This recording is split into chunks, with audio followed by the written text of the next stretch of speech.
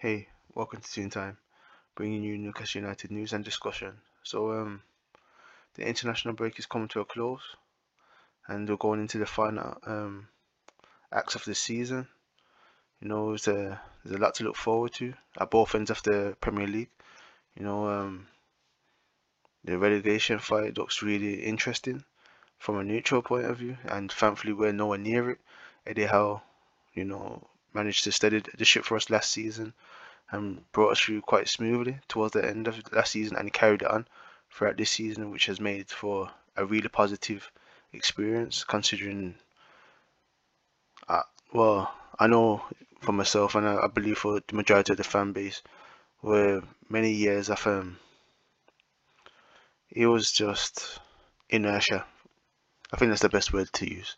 That it just didn't feel like we were going anywhere anytime soon, and to see where the club is, the trajectory just over the past 18 months is incredible. And no matter what happens at the end of this season, it's a brilliant achievement. Whatever the lads do. So yeah, it's gonna be interesting to see if we can manage to get into the European places. Hopefully, it'll be a dream to get into the top four, even though it'll be a bit premature for this squad. I feel like that's what everyone wants to see happen.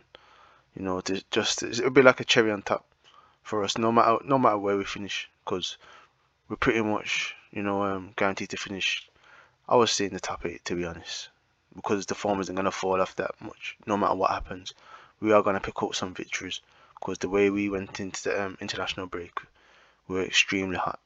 Alexander Isaac was on fire. The team was starting to click, and we were finishing off moves, and maybe not as much goals as we should have been getting. Because I remember that Nottingham Forest game, we should have probably beat them maybe 4-1, to be honest. 3-4-1 would have been a more fair reflection of the game, and against Wolves we were very good as well. Even though we got lucky with Nick Pope not getting sent off, but it's one of those things. Even that when that happened, I was I don't know what was happening there, but yeah, the balance of that game, we deserved something from the pair of the games before the international break, and thankfully we managed to get 6 points from from the 6 points that were available. So like I was saying, yeah, to finish in the European places will be really important for this squad. To get into the Champions League would be great, obviously, but it'd be a bit premature because even though it will raise our profile, which I feel that's what would be good for us, even though we would struggle pretty much in the Champions League, it would help us get certain players. And one thing, if we did manage to do it, we might not be able to spend crazily, but we could maybe get those younger players who are being looked at, and they've got high potential, but they might be available for a lower price, and they might be more willing to join Newcastle because they see the project and how it's progressing very quickly. But regardless, just to get into Europe will be important because it help us with the squad, and the players on the fringes of the squad will be able to get more minutes. The youth players will be able to get onto the bench for the European games, and that would be a good experience for them to be able to go overseas and see different places, different cities, and to get those experiences. To build up their confidence, to build up their expectations for their own careers, and that's what you want to see. That these young players will start to have uh, that ambition just become heightened within them, that there's opportunities and they can reach, and maybe get those minutes, get those cameos even, and they can try and make a name for themselves. And because that's what's happened, with teams that are regularly in Europe, you know, um, they have the young players who are on the fringes, and they'll get some minutes in the late stages of European games, and they can showcase their ability, which helps them get into the first team squad, into the training, and keeps them in the manager's eye line. So hopefully we can finish really strongly this season. We've got that game against Manchester United on Sunday, and they're missing Casemiro. They've been a bit flaky. They're starting to look flaky again. They got beat up by Liverpool, which everyone knows, that 7-0 beatdown. And then they're just alright. They managed to get through to the Europa League, I think, quarterfinals now, and I think they did respond relatively positively. But I think they drew Southampton, and what was their last game? I think their last game, yeah, their last game was against Southampton. So there's a flakiness to them. They're not unbeatable, and we should want to avenge that loss in the Carabao Cup final, because we made a good account of ourselves, to be honest, and they were just more clinical on the day.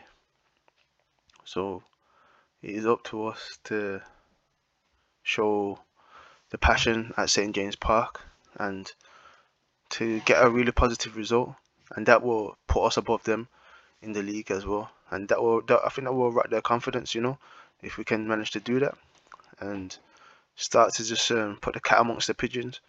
Tottenham, they're in disarray a bit. They've just lost Antonio Conte. Liverpool they're a bit flaky as well.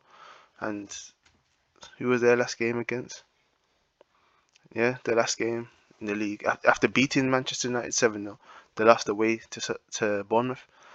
So there's a lot of possibilities for us. We've got a decent run. We've got some tough games at home. Tottenham, Manchester United, Arsenal. We've got to go to Chelsea, and they've been a bit resurgent. We're facing a few teams in the relegation places like West Ham, Everton, and some other teams. But yeah, it's that's what we have to manage to do, and try to continue to move forward, and make a good account of ourselves in the games that remain. Yeah. So we'll have to see what's going to happen as this season draws to a close, because I do believe we've got a really good opportunity to make a push for the top 4,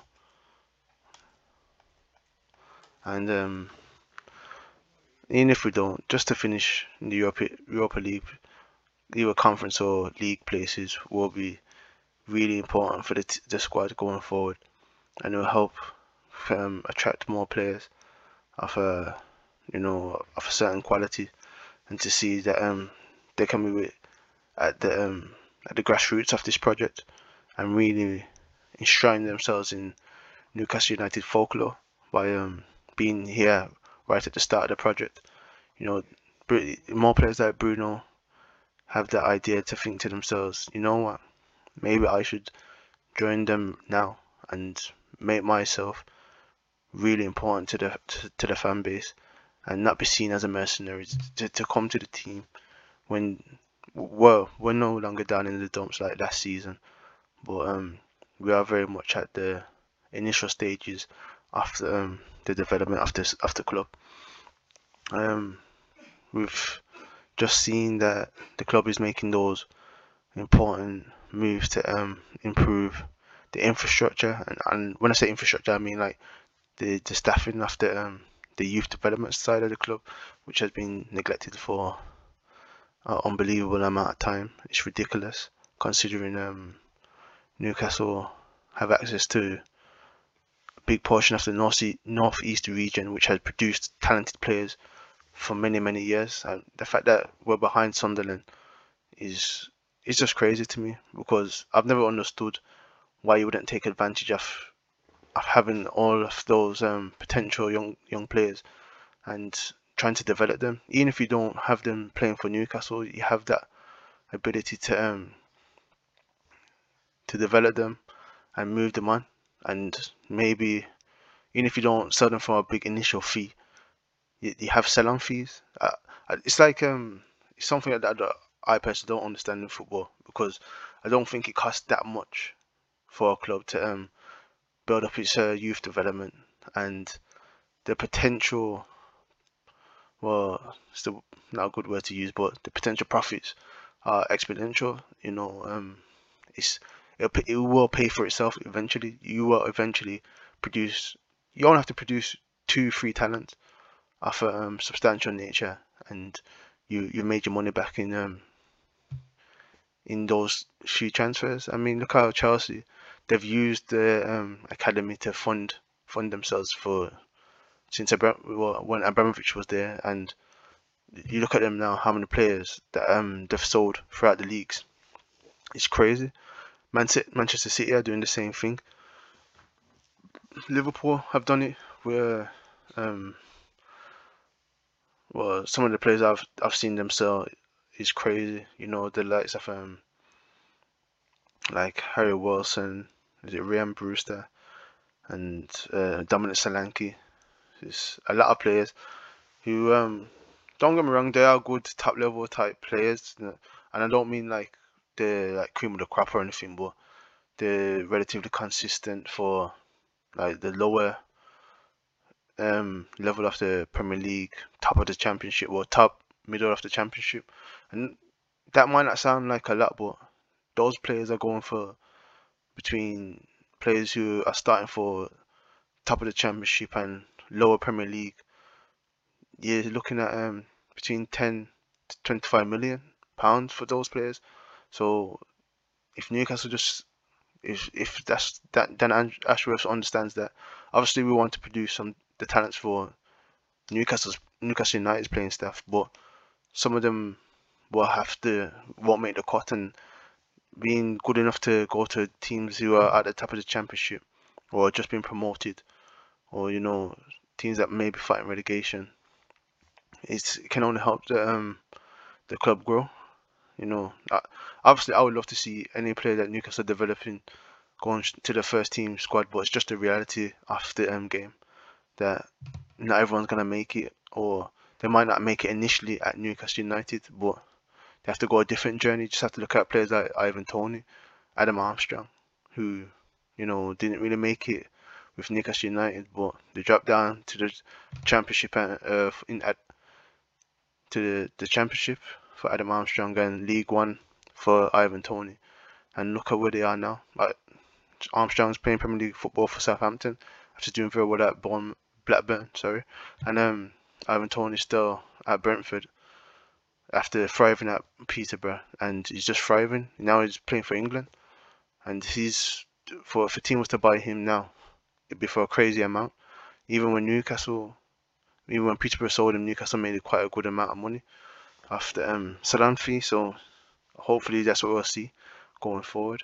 I've gone a bit off track, but it's just those things that I want to see continue within the club.